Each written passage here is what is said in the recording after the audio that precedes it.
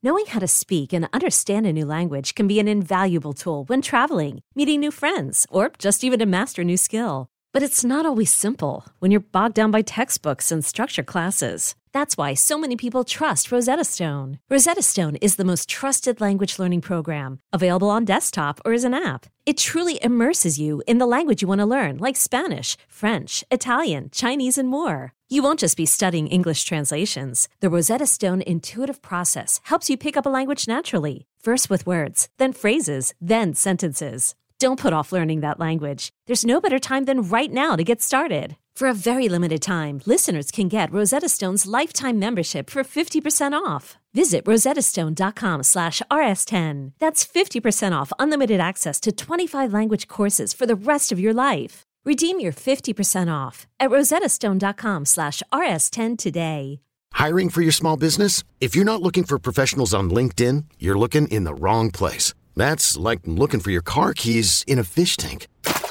LinkedIn helps you hire professionals you can't find anywhere else, even those who aren't actively searching for a new job but might be open to the perfect role. In a given month, over 70% of LinkedIn users don't even visit other leading job sites. So start looking in the right place. With LinkedIn, you can hire professionals like a professional. Post your free job on linkedin.com/recommend today. Hello, kids. This is Risk, the show where people tell true stories they never thought they'd dare to share. I'm Kevin Allison, and every Thursday, we rerun some of the stories that have run on the podcast over the past 10 and a half years. From June 11th to July 2nd, 2020, we're going to be rerunning some of our very favorite stories that have been told by Black storytellers about race and racism. As you probably know, a huge priority of ours here at Risk is to feature as many stories from people of different walks of life. And it's especially important, we think, that people are hearing about Black lived experience from Black people. That's why I want to remind everyone, if you think you might have a story to share along these lines about race or racism, please, if you catch yourself thinking, yeah, but my story is not so spectacular, or, oh, I'm not much of a storyteller, don't worry about that. If you have had lived experiences that made you emotional in some way, you have stories, and we can help you shape them. So reach out to me at kevin@risk-show.com or to our pitches people at pitches@risk-show.com. There's lots of tips on how to pitch us at the submissions page at risk-show.com. So we want your stories. We can help you prepare them. And we want you all to be spreading the word to other people you think might have great stories along these lines. Now, for this episode, we're going to hear remarkable stories, first by Seton Smith, then by Ian McIntosh, then by T.S. Madison, and then by Ashton Cynthia Clark. Now, here's the show.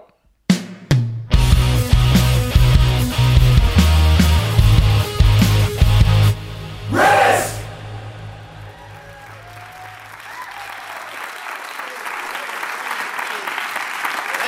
Thank you. This story is going to be about cops. Now, I'm not sure how I feel.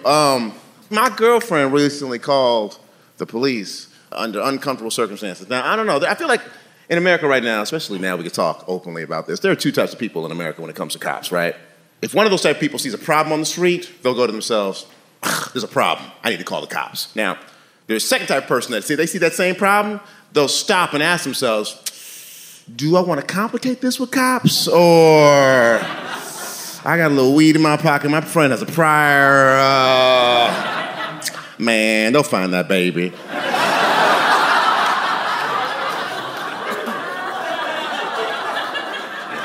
Let them sort it out, baby.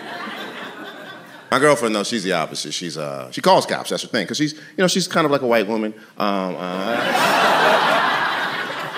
I guess not kind of like you, man, kind of super white, right? Like, I don't know, you seem kind of purebred, don't be offensive.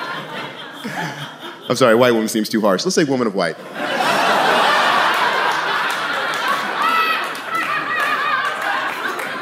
That make you feel better? I feel better. Hell yeah, man. My girlfriend, yeah, she calls cops because she, I don't know, she trusts them.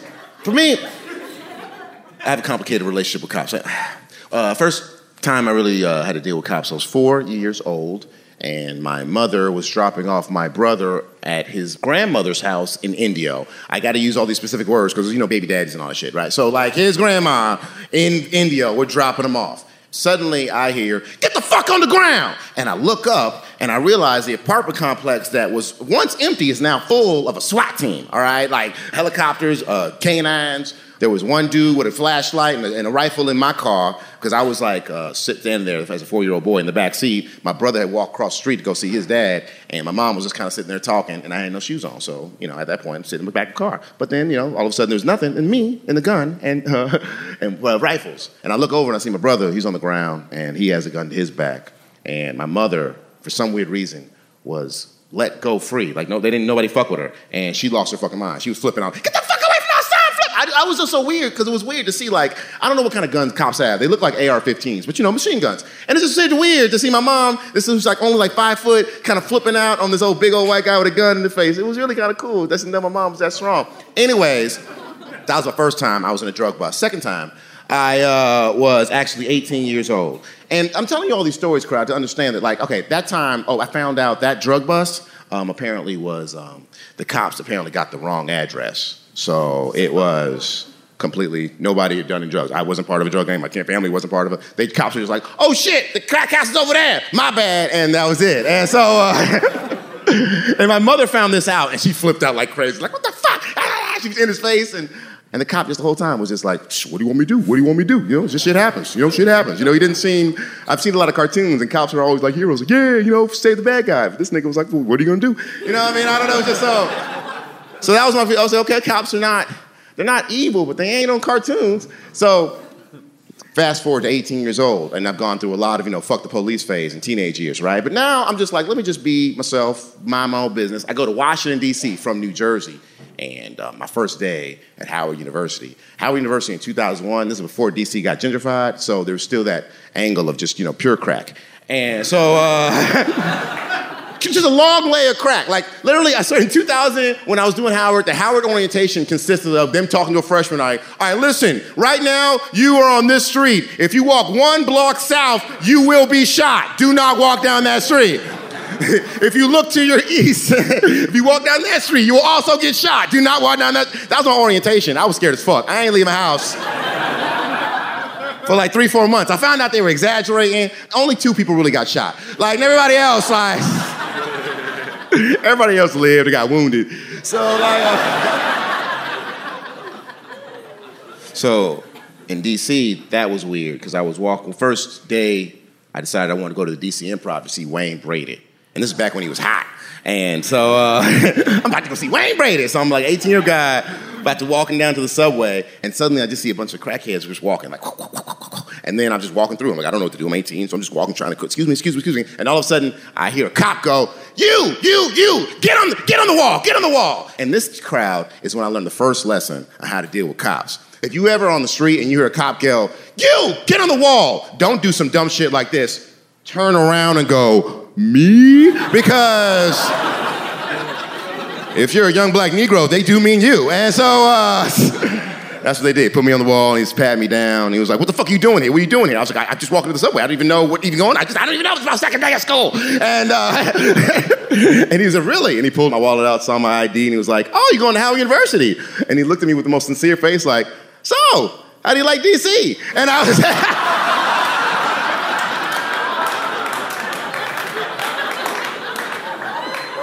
It's good, officer. It's good. I don't know. Again, complicated conversation with cops. I don't know. Are they people? Are they evil? Are they just... I think the first time I really got maybe in trouble with cops, like I might have gotten some shit. It was really small. I was in Rendell Mills, Maryland. It was like a night show. I was trying to do comedy, and it was a night show, and Rendell Mills, Maryland has this mall that's just huge. It's really one of those big ones that, you kind of go there for all day long because you have nothing else going for you. Like one of those malls, factory outlets, right? So it was an empty parking lot though, right? And I'm just driving through, but it was one of those big parking lots that have stop signs, right? And so I'm like, there's nobody around. Fuck them stop signs. So I'm just driving through. I'm not even thinking about the stop signs. There's nobody here. Who am I stopping for? Ghost? No. So I'm driving. That's what I'm going through my head, right? And then suddenly I hear, whoop, whoop! And I'm looking up, like, what the fuck? A cop, right? I just pull over, and I'm with my friends, right? I got like 2 of my boys with me, right? And like they're 2, I'm not gonna say I'm from the good side of the tracks. I'm not bad. I'm just, I'm alive. These 2 friends, though, they were like straight hood. They enjoyed it. Like, listen, man, I used to sell crack. I'm hood. But they're not now. Point being, this cop comes to the car, and he's black. And I don't know what happened, but he came with his ego. You ever met cops that just come like all of a sudden, they don't want to help you? They're just like, I'm the law. He kind of came with that. I'm the law. Do you know how many stop signs you went through? And I was just like, but sir, it's just a parking lot. That ain't the point. You went through them stop signs. I can give you a ticket. I can give you a ticket all the times, right? I can give you that's $250 for each ticket. He's talking like fucking Eddie Murphy. He was just fucking going on me, right? And I'm like, sir, I don't even know what's going on. I'm just trying to win. And all of a sudden, my boy, right, he's just bigger. All of a sudden, he just says with a very calm voice, I'm sorry, officer. And all of a sudden, everything got real quiet. And it felt like his voice came through me. And I was just like, I'm sorry, officer. I'll never do that again. I'll never do that again, officer. And the cop was almost weirded out, like, oh, okay, well, don't do it again. He walked away. And I was like... And I looked at my friend like, what the fuck have you been through, nigga? You know what I mean? Because, like, that you got to conjure up them dark feelings. Like, I ain't going back to jail. You better handle this. Like, what? That's what I felt. So, I'm sorry. I'm saying all this. So, again, complicated conversation with cops. So let me just fast forward to a couple weeks ago. My white girlfriend, in Williamsburg, Brooklyn, in this white gentrified apartment building. We had a neighbor who, I like my apartment. I'm proud of it. I'm 34. I've worked hard for my apartment. Our next door neighbor is a 23-year-old little white girl who just fucking got it. And listen, I understand we all have different economic situations, but fuck her. And this bitch got the backyard. How she gonna get a backyard? She's 23 years old. She ain't done shit with her life. Anyway, so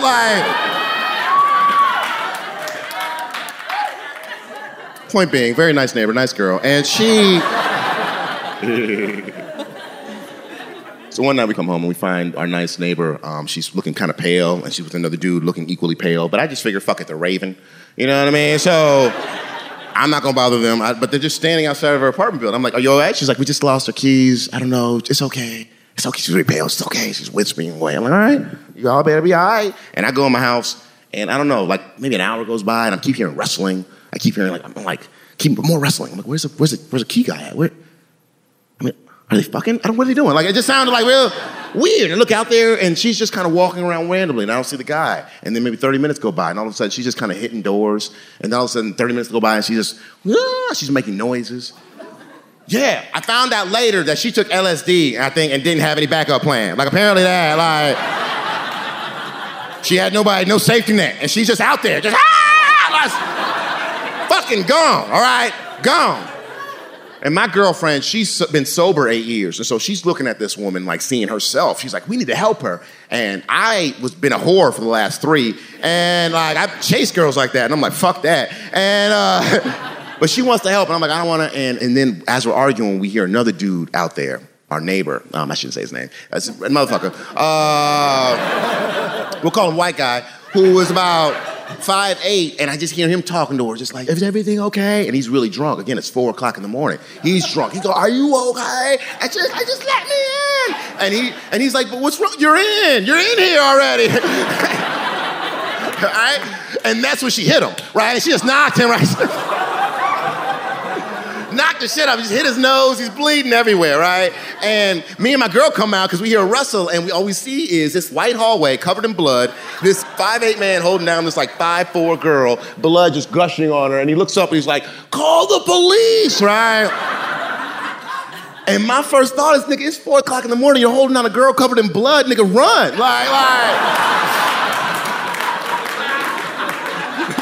You gotta go. This is not gonna be cleared up. They're gonna shoot you. Have you seen videos, nigga? Like, this is, but he looks at me righteously like, no, they need to see this. This needs to be handled. I'm like, how old are you? Why are you talking like that? So, and so I'm like, hey, man, well, good luck to you. So I walk inside. Again, I don't want to be part of that. My girl calls, she uses my phone, calls the police, and then a few minutes go by.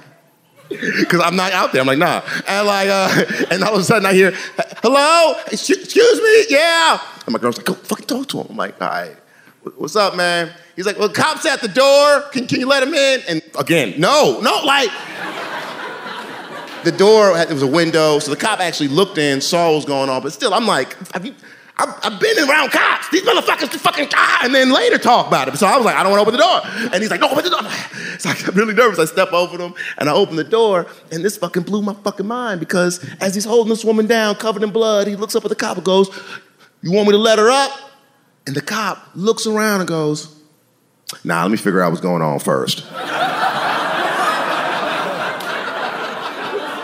real? Is that how white people get it? Nigga, like that. I'm not gonna be racist about this. I think with cops, I feel like, I guess I've lived a long enough life. I just realized they're just people, you know? You just hope that when shit's going down, you get a good one, not a bad one, you know? That's all you can hope for, so.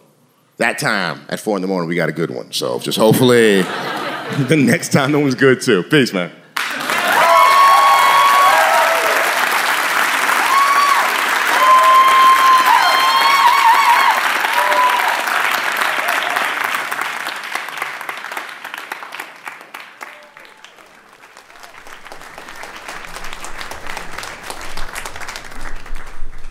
My relationship with Lori began with a headbutt. I'm not one of those guys that you tickle. I respond in a very violent and involuntary way. So whenever I was in my dorm room in college, Lori, being the joker that she is, she decided to sneak up behind me and shove her fingers underneath my armpits. And I snapped my head back, and whenever I did, I hit her in the head, and she got knocked out. So I was terrified. But Lori is one of those people. She's hilarious, very funny. So we're sitting in the nurse's office, and the nurse was gone for 30 minutes, so obviously she's trying to piece the things together, and we're watching her through the window, and she's imitating what she's saying. Like, she's just trying to, I can't even do it justice to how she was so funny. If she could see me right now, being a tall, lanky guy with dreads, she would say that I look like Slender Man and Whoopi Goldberg fucked. Like, that's what she would say.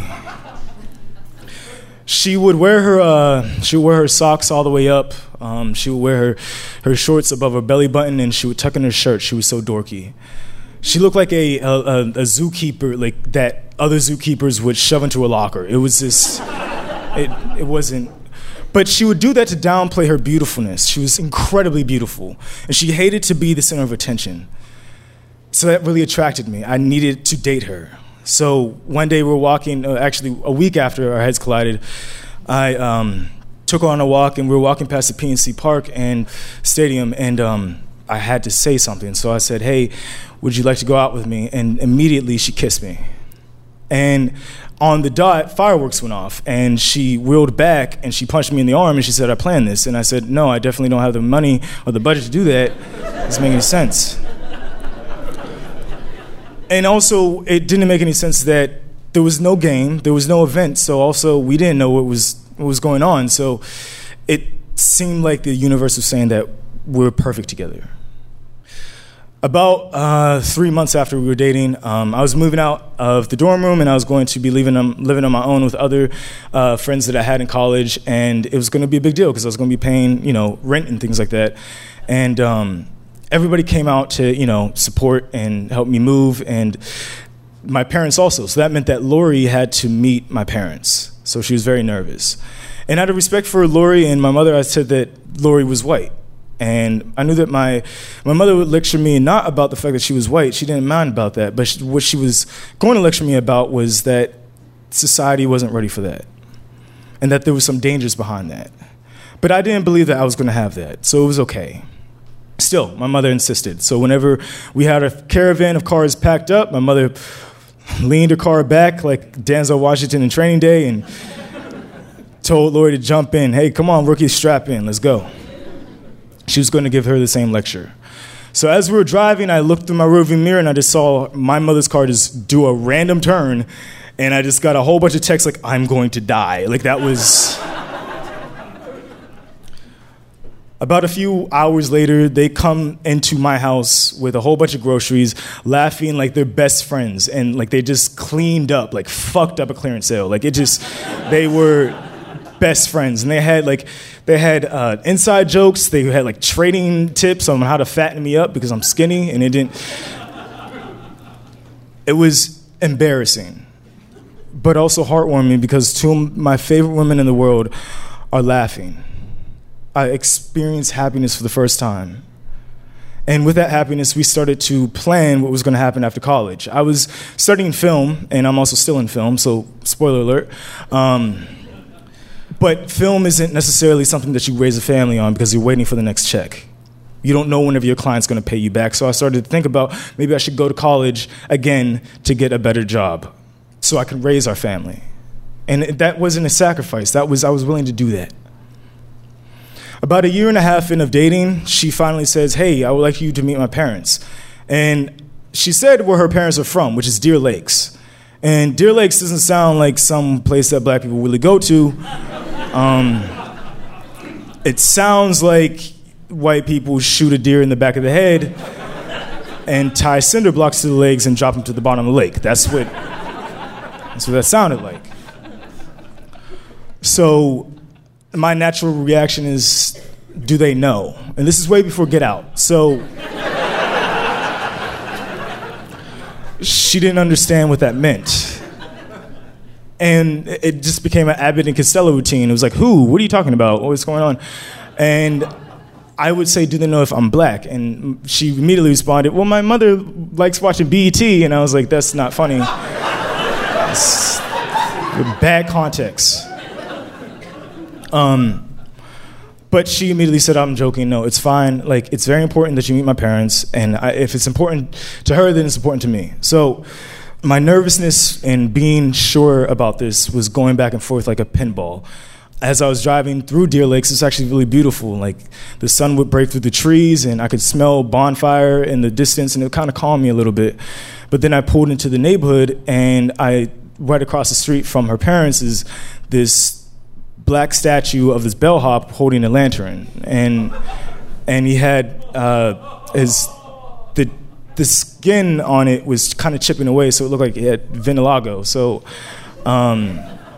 I was planning on kicking it over on the way out, but I got to the door and I knock at the door, and I could hear laughter, I can hear happiness, I can hear music, I can hear sounds of cooking. And I was like, okay, that's happiness. I want to be a part of this happiness. I can't wait to be a part of this. But whenever the mother saw me, it was like opening up an emergency door on an airplane. All of that happiness, all of that music, all of that singing was sucked out. The only sounds that was being heard in the room was the scrapes of the forks against the plates. And every now and then I would say, hey, this is good. And Lori's mother would say, thank you. But I noticed that she wasn't eating. She was looking at me like a stain. And out of nowhere, she exploded, and she stood up and she said, I'm never going to eat again until you stop dating this nigger. It took me moving out into the suburbs to experience death. My senior year, I was actually a really good kid. I never even smelled a cigarette. I never even drank beer.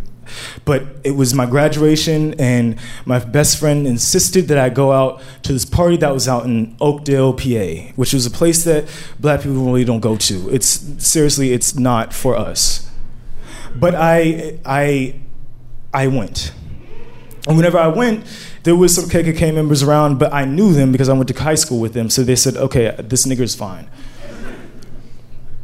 One wasn't okay with that. So he went out to his pickup truck and he took a shotgun and he shoved it into my mouth.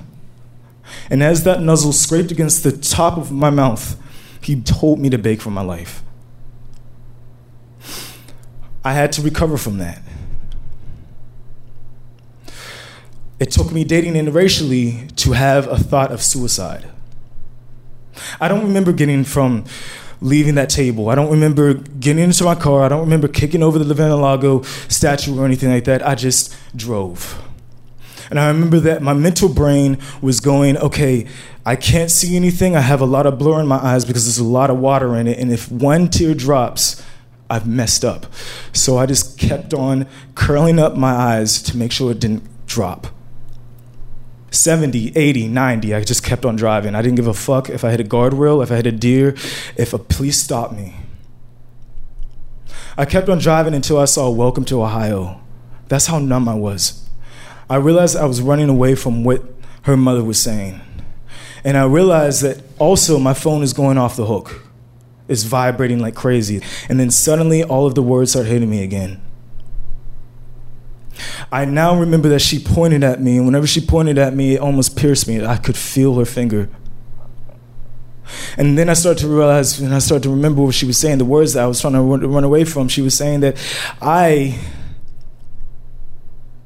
a college graduate, an honor student, was going to either abuse her daughter, raise children in a way that they would be drug addicts, or live in dirt. And I didn't defend myself, so therefore the fact that I didn't defend myself, it validated everything that she said. Whenever I got back, Lori insisted that we dated secretly because she loved me so much. And that whenever we graduate, we just head for the hills. We just find someplace where we're away from everything. But that's whenever the real shit started to happen. She started to become skinnier. Her trying to be positive, her saying that, oh, I'm just losing weight because I'm working out, I knew that wasn't the case.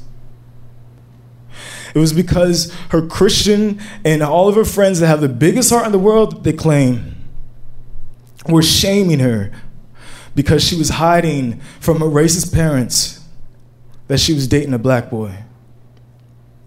About a month after that happened, summer approached, and she said that there was a Christian camp that her parents wanted her to go to, and it was going to be a good opportunity for her because she wanted to help the Christian community in Pittsburgh, and it would be a networking thing and everything else. But I knew that that wasn't the case. It was actually her being isolated away from me. I'm not a possessive guy, but whenever your best friend stops texting you, stops calling you, stops talking to you, you start to feel something about that. It was a lot of radio silence. A month after that, she said, hey, come see me. It's in New Jersey, right near the beach. It's a beautiful place. And I jumped at it. Whenever I arrived, it was a beautiful place. The house that she was in was a mansion, and it was buzzing with all of these white faces that were very talented and very groomed for the next step in their life. And I was happy for them. But also they were looking at me like, this mansion was a computer and I was the virus. They started finding ways to try to drive home that subtly that we weren't meant to be together.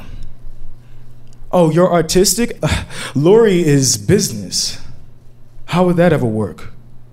That made no sense. Who the fuck says something like that to somebody in a relationship in front of both of them?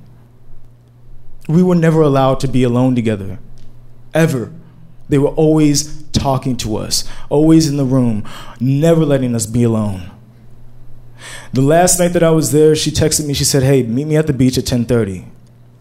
So whenever I got there, she was there and she was smiling and we were playing around and we were dancing and it was just like we were dating again. We kissed again. I still have this picture that is so important to me but I can't bring myself to delete it, but I can't bring myself to look at it again. It was a picture of me and her sitting on the sand. We're both smiling, and there's a Ferris wheel in the background, and so many colors. And as soon as that picture was taken, she broke down. She started to cry. She broke up with me on that beach. 1 month, 2 months, 3 months. All of my friends were like, when are you going to get over this?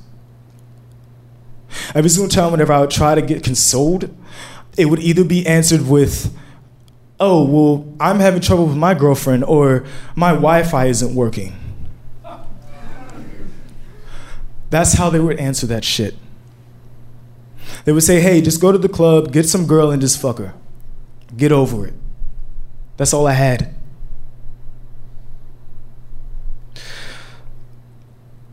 I dated somebody after that for 2 years, and all I could think about is Lori. All I could think about is the situation. I wasn't present, so that relationship ended badly. Immediately after that, I emailed her, and I didn't know what to say. I was just like, hey, I just want to know if you're okay. And that's it. Just an email, not a text, not anything, just an email. She responded, I almost missed the email. She responded, I prayed to God, and he answered my prayer because I wanted to know how you were doing. How about we meet? So we met at a Panera Bread, and I sat down, and I looked at her, and she was the same, beautiful. But there was no jokes. There was no happiness. Her favorite movie was Bridesmaids, and she would always quote Wendy Williams, how you doing? There was no how you doing. She was just a corpse. She looked at me like she didn't even know me. So as I tell this story, after avoiding these thoughts, after even thinking about her, I'm realizing that I'm actually mourning a death. I'm mourning the death of a best friend and a future that I had over some bullshit on racism. And this story isn't a story. This is a eulogy. Thank you.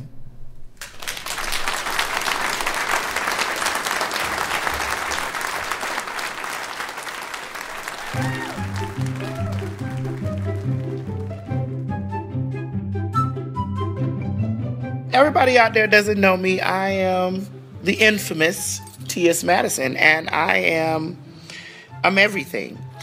Right now, I'm an entertainer, I'm a viral vlogger, and I happen to have some adult entertainment on my resume. Well, it's the first thing to pop up when you Google me, but, But there was a time when I was just plain old Madison trying to survive in Miami, Florida, on the streets of Miami, Florida. And being an African-American trans woman, it was very difficult for me to live in Miami and obtain a lot of the things I wanted, like as far as transitioning and monies for that. So I had to work the street. Working the street, it has its ups and downs. Some nights you get all kind of good dick. Some nights you get bad ding-a-ling. And then other nights you get robbed.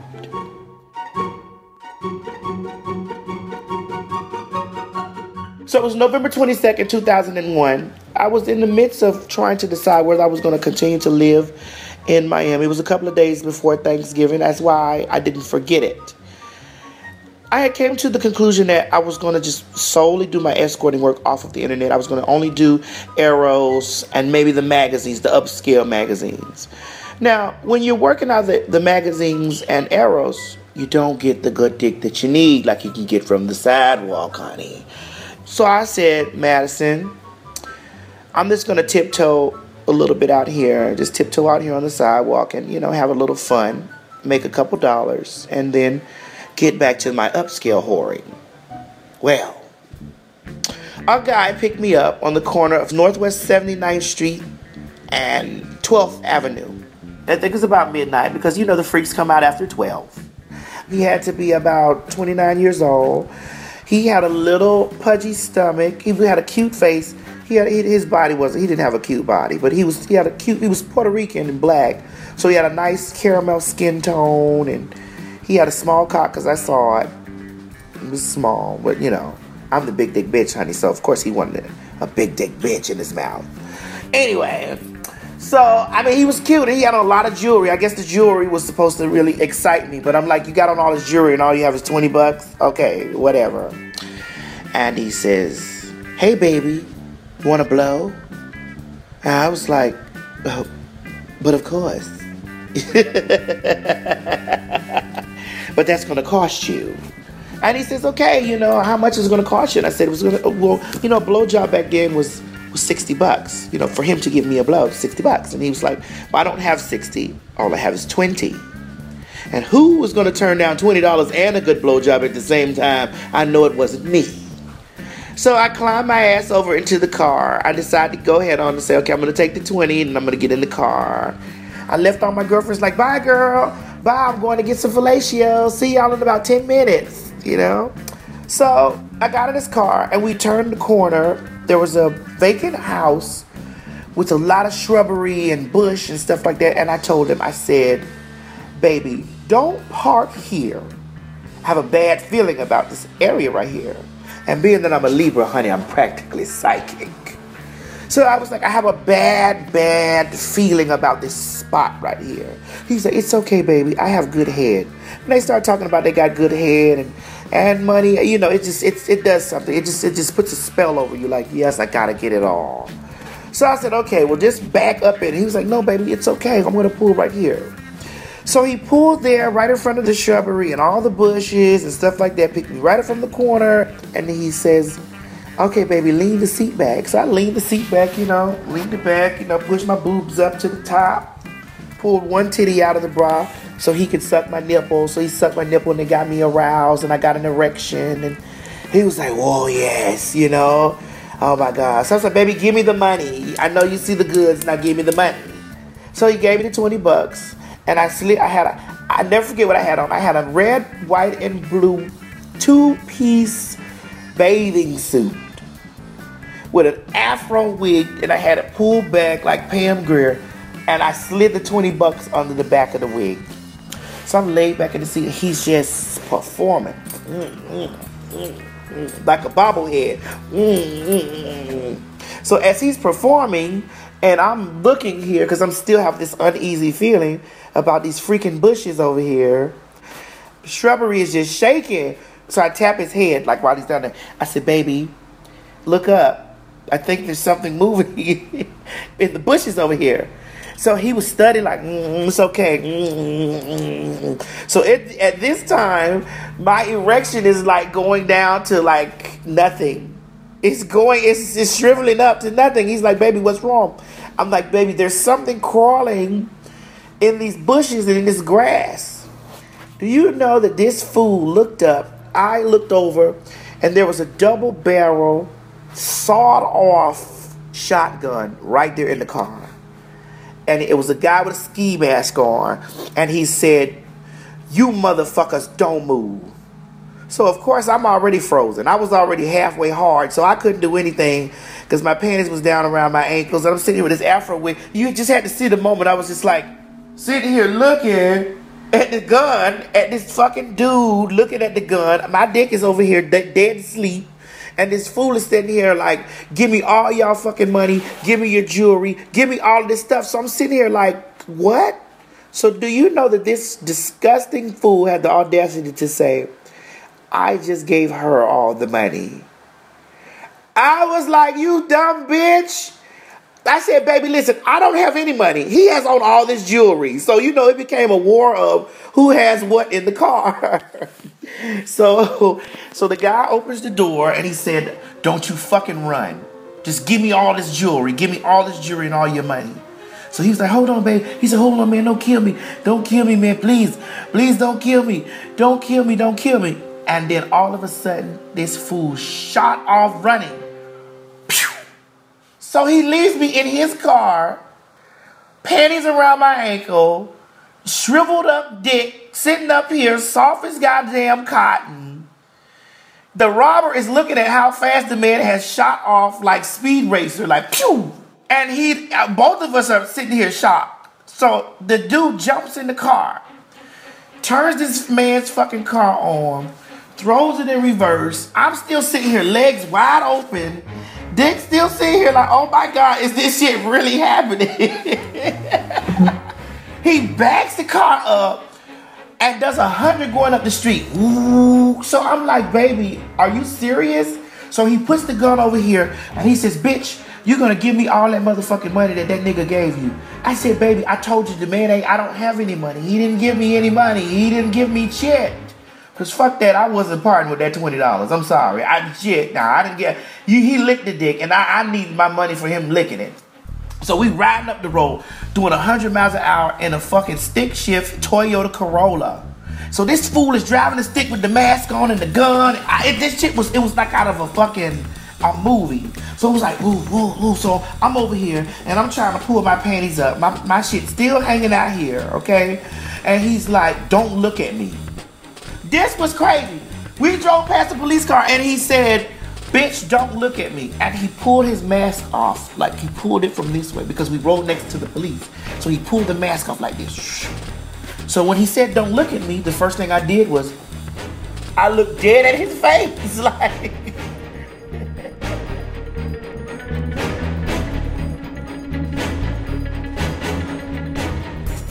drove to some area like he knew where he was going, like he's been doing this all night long. And he jumps out of the car, he comes around on my side, and he tells me to get out. And I got out of the car, and he says, pull those fucking panties off, pull all of that shit off. So I took it all off or whatever. He had me stark naked. It was almost dawn. And he took me to the bushes, and he said, you're gonna give me everything you got. I said, baby, I don't have anything. He says, all of that ass and them titties? You got everything right there. I was like, oh, okay, so it's turned into this now. He says, get down on your knees right now, and you better suck this dick. So I just dropped down, and I just started sucking it on knees in the bushes. Going crazy. He was like, golly, gun still right here. Gun right here in my head, and I'm eating. And he was like, I want to fuck you. So I was like, oh my God. So what is the fucking procedure when you have a gun to your head, okay? So he just spit on it and just rammed it. You know, spit and ram and nervousness is going to cause a milkshake. So he's fucking me like ridiculously, honey, you know, and he's trying to do a reach around at the same time. Now, at this time, when he did the reach around, I was like really disgusted. Like, okay. So now you want me to enjoy this now while your hard dick is in my ass and you only use spit. I'm nervous. There's butterflies and everything else going on my stomach. So when he pulled his dick out, it was covered. It was covered. It looked like a Milky Way or a Mounds or Mr. Goodbar. So it was covered. I was like, oh my God, this man's going to kill me because I shit it all over his dick. But I was nervous. I was like, bitch. So he looked at it, like he looked at all the dookie and everything all over the dick. Like that was a turn on for him. Thank God that it was a rubber. He did put a condom on it or whatever. So he peeled the condom off. And I was like, okay, yeah, he's going to kill me because this condom is coated, honey. This is coated with paste. So after he busted a nut, he pulled the condom off and threw the condom in the bushes. And I'm still standing there. And he tells me, turn around and face the tree. So I was like, okay, is this is it? Like, it's going to be right here in a bunch of shrubbery in the middle of nowhere, naked. He said, count backwards from 100. So I was like 99, 98, 97, 96, 95, 94. By 90, he threw me the car keys to the car and said, do you know how to drive a stick? I was like, hell no, I don't know how to drive no fucking stick shift car, no. He told me, don't look. I can't help but look, baby. I'm looking. He gets in the car. It was a gold Nissan Maxima. The Nissan Maxima pulled up to the exact spot, and a woman was driving the Nissan Maxima, a real woman. And he jumped in the Nissan Maxima and left me right there naked with the car, the keys, or whatever. So as I'm walking out of the bushes, police cars pull up. And one of the girls that I was standing on the corner with pulled up in the police car. So I got to thinking, how the fuck does she know that I'm way back here in these bushes? Was this a setup? The girl pulled up. The guy that was robbed, he was in the back of the police car. So this stuff, they pulled right up maybe 5 minutes later. I'm standing here, baby, and I'm like, okay, the client is here in the car, but how did this bitch that I was just standing on the corner with, how the hell did she know that? Because this man drove me way up somewhere. How the hell did she know? It was so strange to me. So the police got out of the car and they said, sir, because this is Miami. They respect nothing. Sir, tell us what happened. So I was like, well, first of all, I'm not a sir. They said, excuse me, sir, you're naked. So I was just like, you're a sir. I was like, okay, whatever. I'm the motherfucking victim here, okay? I'm the victim, so don't come over here with this bullshit. So I started to tell them what happened. The usual prostitute on the street story. I was talking to a friend, and he was getting ready to give me a ride. And the police said, cut the shenanigans out, bitch, because we were already informed on what was going on. We were informed by the guy. So the owner of the Toyota was like, Baby, go ahead and tell him what happened, because I've already told them my side of the story, so go ahead and tell him what happened. I said, okay, well, this guy pulled up and he offered me $20 to suck my dick. I told him not to pull over there to this fucking abandoned house, and some fucking crazy-ass maniac, trans-loving fool crawled through the bushes and pulled a double-barrel, sawed-off shotgun in the car and kidnapped me and raped me. That's what happened. And so the guy was like, do you want to go to the rape center? I was like, okay, you just called me sir. So what is it going to look like that you saying, well, you have a black male that was raped by another black male? I was not interested in going to the rape center. It was good dick. The dick was good. I'm not going to lie. Even though I shitted on him, honey, I was nervous. I would have did all that stuff. He didn't have to bring the gun, So as I'm sitting up here telling them the story, you know how the police talk on those things on their arm, the little talking. They got a call in and they called out some numbers. So in the midst of them calling out the numbers, the police just jumped in the car and they had wrapped me up in the thing. It was like, let's go. We've apprehended a suspect. Let me tell you what this stupid fool did. This fool had to have been stalking me walking the streets all night. He parked his car on the other side of the street where the bushes were. He parked his car over there. Do you know that the other girls on the corner had busted out all the windows of his car and flattened his tires? So I guess the Maxima was trying to take him back to get his car, but he couldn't move his car because the girls tore that fucking car down to the ground, baby. And he was standing up there trying to get inside of the car. And the police rolled right up on him, and I was in the back seat.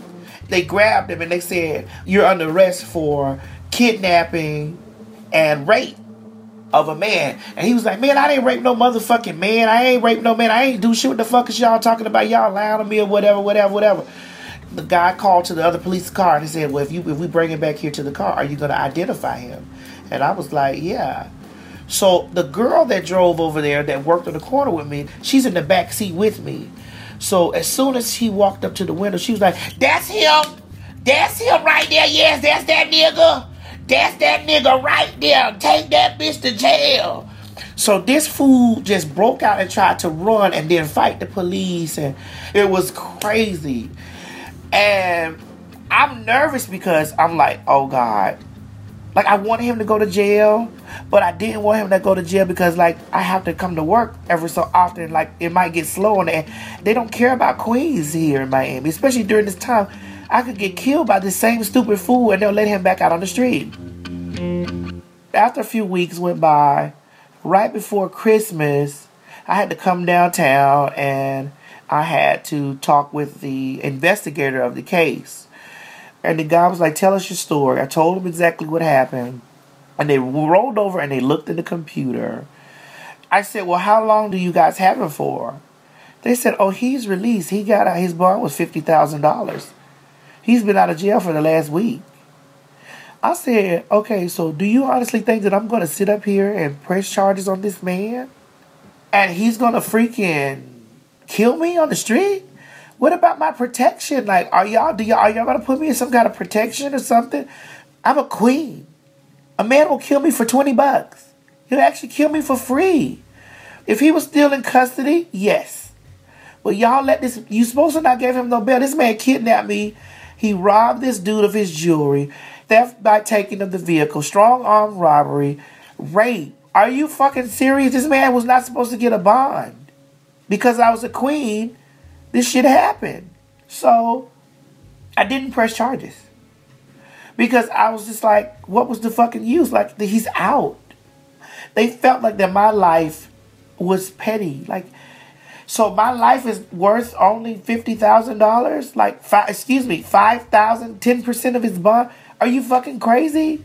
So I just was like, no, I'm not pressing charges on it. I said, eventually, he's going to get it. He's going to either get killed by somebody doing that stuff, or he's going to get AIDS, or something's going to happen to him where he's going to get his payback for doing that. I'm just not going to do it. But that was my last night working the street. Right after that, I vowed to myself, I said, Madison, bitch, you have so many things to look forward to in life. This could have been a moment of boom.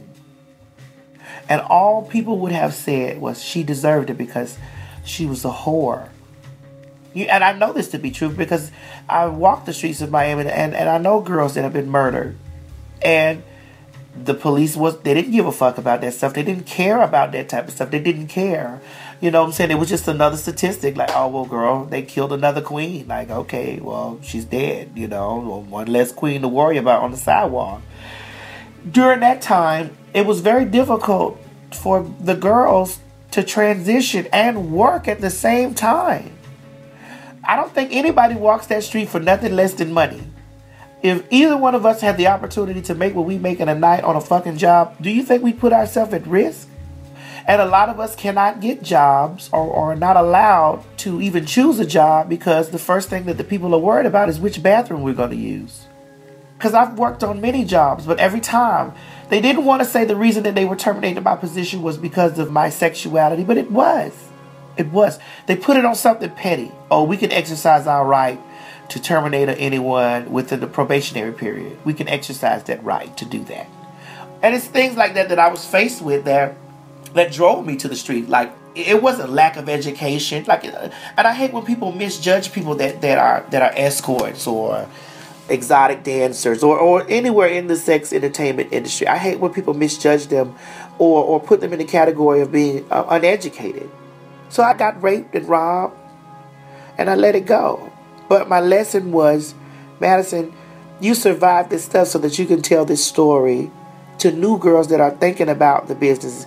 It's not all what it's cracked up to be. You know, these things can happen to you, and you may not be as lucky as me. You might not get away with your life. You might be murdered, but you need to know that I survived to tell you the story. Like, this happens.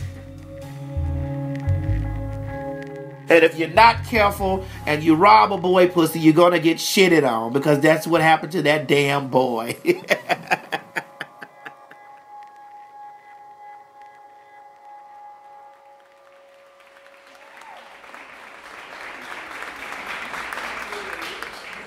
You know, a friend of mine once nicknamed me the United Colors of Benetton. Ever since I was a kid growing up in New York, I've been surrounded by a really diverse and beautiful circle of people. Both of my parents were from the West Indies, Jamaica to be exact. Growing up in New York, we first lived in what is called the projects. But back then, and I'll say it, it was the 60s, the projects were a lot different from how we've come to know them.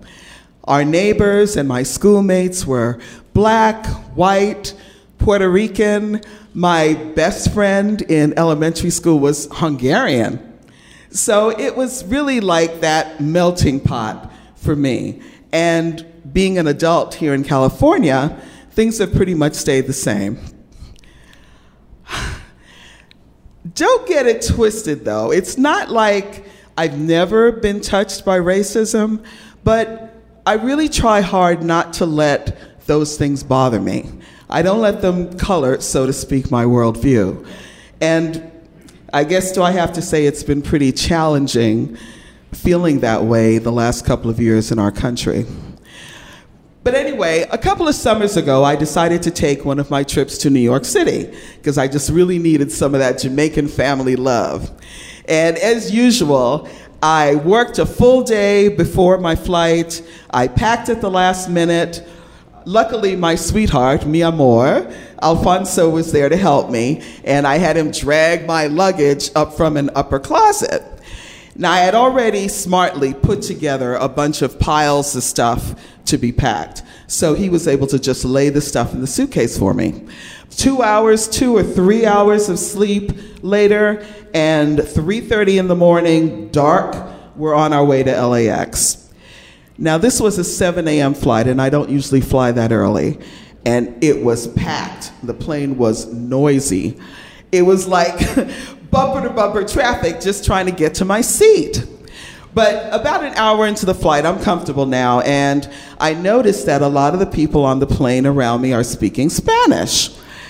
There was this lady in the aisle seat across, and she had this squirmy little toddler on her lap, but she looked friendly enough. So I decided to try out the little bit of Spanish I had been practicing with Alfonso.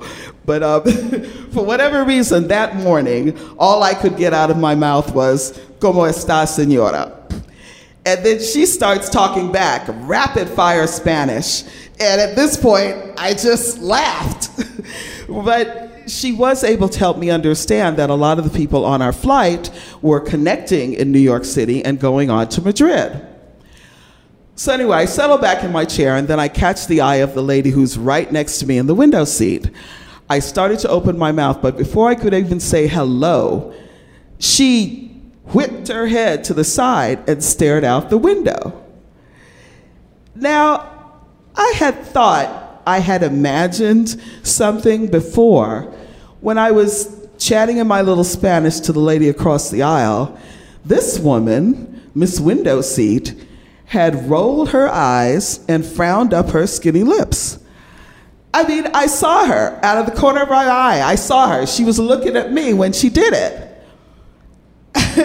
So did she have a problem with me? Did she have a problem with our Spanish-speaking cabin mates? Unfortunately, it reminded me of a time that I was walking with my mom near the beach. And these white boys, and they were young boys, they were boys, on their bicycles sped by us and yelled the N-word. Yeah, they really did. And many years before that, when I was a child in an all-black choir, this girl in the all-white choir that I was performing with frowned up and told her friend not to talk to me. Anyway, back to the plane. So about 5 hours later, we land in New York City. And as usual, there's the mad rush to get off the plane as soon as the fasten seatbelt light goes off. Miss Window Seat couldn't even wait. She pushed past me to try to get out into the aisle. It's okay. Benetton, Benetton, Benetton. For some reason, whenever I fly Delta to New York City, I always end up in the gate that's in the furthest regions of the terminal. And I swear that trek to the outside world and to baggage claim is like a 3/4-mile hike. I'm not in great shape. So by the time I get to the carousel, there are only a few people waiting and a few bags coming around this carousel. I didn't see my bag. There was a bag that looked like mine, but it was the wrong color. I even laughed to myself because it had a pink ribbon just like mine too. But even funnier was when I saw Miss Window Seat on the other side of the carousel. After all of her pushing and attitude, she was still there waiting for her bag just like the rest of us. But anyway, eventually it was just me and this wrong color bag going around the carousel. So I'm like, okay. I flagged down this Delta employee and I say, well, was there another carousel for the flight from Los Angeles? Nope, you're in the right place. Okay, so then where the heck is my bag? Now there's a lost luggage office and it's just a few feet away. So I walk over there and the lady behind the counter, she's really nice, she's friendly, even though I know she's done this 1,000,001 times. So she types my claim number into her thing and says, well, miss, according to our records, your bag has arrived. Okay, then where the fuck was it? I mean, at this point, all she could do was give me the instructions. Fill out this form. Be sure that we have your local contact information. And when your bag shows up, we'll call you. But how likely is that? I mean, I'm thinking, if you say my bag is here, but it ain't here, then obviously somebody took my bag. I couldn't believe this. But what could I do? I fill out the stupid form and I go out to the ground transportation area. And I'm standing in this long ass line waiting for my turn at a taxi cab. And I'm fuming. I mean, I had a month's worth of daily wear contact lens in that suitcase. I only had a couple in my purse. And in the mad midnight packing, I had forgotten my backup glasses. Most all my clothes were in that suitcase. and all of my curly girl hair products, the stuff that people, a couple of years before that, I had gone through the worst depression and the worst anxiety in my entire life. It was a really nasty divorce. And my hair fell out in fistfuls. I mean, even now, underneath this, it's just now starting to come back. In my bag was all the stuff that I needed to manage my half straight, part bald, part nappy, I said it, part nappy natural hair so that I could take off the damn wig. It was only 9 o'clock in the morning and it was already so freaking hot out there. You know, my ears were still clogged from flying, and all of a sudden, all the street noises seemed to disappear. And all I could hear is this thump, thump, which was actually my own heartbeat. And it seemed like it was getting louder and stronger. And I thought I was going to be sick. Something had been taken from me. And I knew who to blame. It must have been one of those Spaniards, one of those no English-speaking foreigners who saw a bag that looked like theirs, took it, and didn't check the claim ticket. And not only that, I just knew that I was going to end up with one of those thick accent cab drivers from Ghana who wouldn't know shit about getting around the Upper West Side of Manhattan. I couldn't believe this was happening to me. The line for the taxi was just crawling, and you would think that might give me time to talk myself down, time to start thinking more logically and sensibly, but no. All I did was make up my mind to go back to the lost luggage counter and make that woman help me. So I get back there, and she's still there, and I notice that there are a lot of suitcases lined up against the wall in her office, including that wrong color bag that looked like mine. So it's obvious to me that whoever that bag belonged to had taken my suitcase. And if we could just find that person, we could switch bags. I bet they're still here in the airport waiting for their connecting flight to Spain. So I asked the woman, can we open up that bag and see if maybe there's an ID inside? Because there was no tag on the handle. She claimed she couldn't do that. I begged her, please. So she kind of looks around as if to see if anybody's watching her. And she pulls the bag away from the wall and starts to unzip it. Now, as I start seeing things in the bag, I'm like, what the hell is this? She opens the bag all the way, and I could see everything that was packed on top. And there was my see-through plastic case with the 36-count boxes of contact lens, my blow dryer with the comb attachment, and my curly girl hair products, conditioner, shampoo, mousse, edge control. It was my stuff. But how could that be? It was my suitcase. This off-green, wrong color bag with the pink ribbon that looked like mine was my suitcase. But I was so sure that I had a black bag, that I had matching luggage. I was so sure. So now the lady in the office is smiling. Well, she's laughing at me, and she's saying something, but I can't hear her above the pounding of my heart. On the cab ride going into Manhattan, I start trying to unpack what had just happened to me. I mean, sure, it was funny that I didn't recognize my own suitcase, that dead tired, packing in the dead of night, I didn't notice that I no longer had matching black luggage. That I couldn't remember that when I had gone to New York before, back in December, I had traded one of my black bags for my auntie's larger green bag so that I'd have more room to pack my Christmas presents. Yeah, it was funny that I didn't recognize or remember any of this. But I didn't recognize myself, and that wasn't too funny. I mean, who was that Ashton back there, that crazy, out of control with anger woman, so sure that something had been taken from me, and I jumped at somebody to blame. But not just one person. I denigrated an entire group of people. Me, Ashton, with the Mexican boyfriend and the Jewish business partner and the Jamaican immigrant family, some of whom have accents so thick, just like my cab driver from Ghana. I didn't roll my eyes or frown up my lips at anybody. I never had a chance to do that. And thank God, I never said any of the things I was thinking out loud.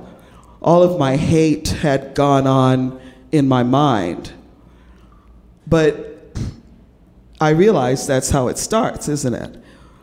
In our hearts and in our minds. When we buy into the lie that those others have taken something from us. Was I racist? Was I xenophobic? I don't know. But I know that I never want to see that Ashton ever again. And I am so, so sorry. Thanks for sticking with me.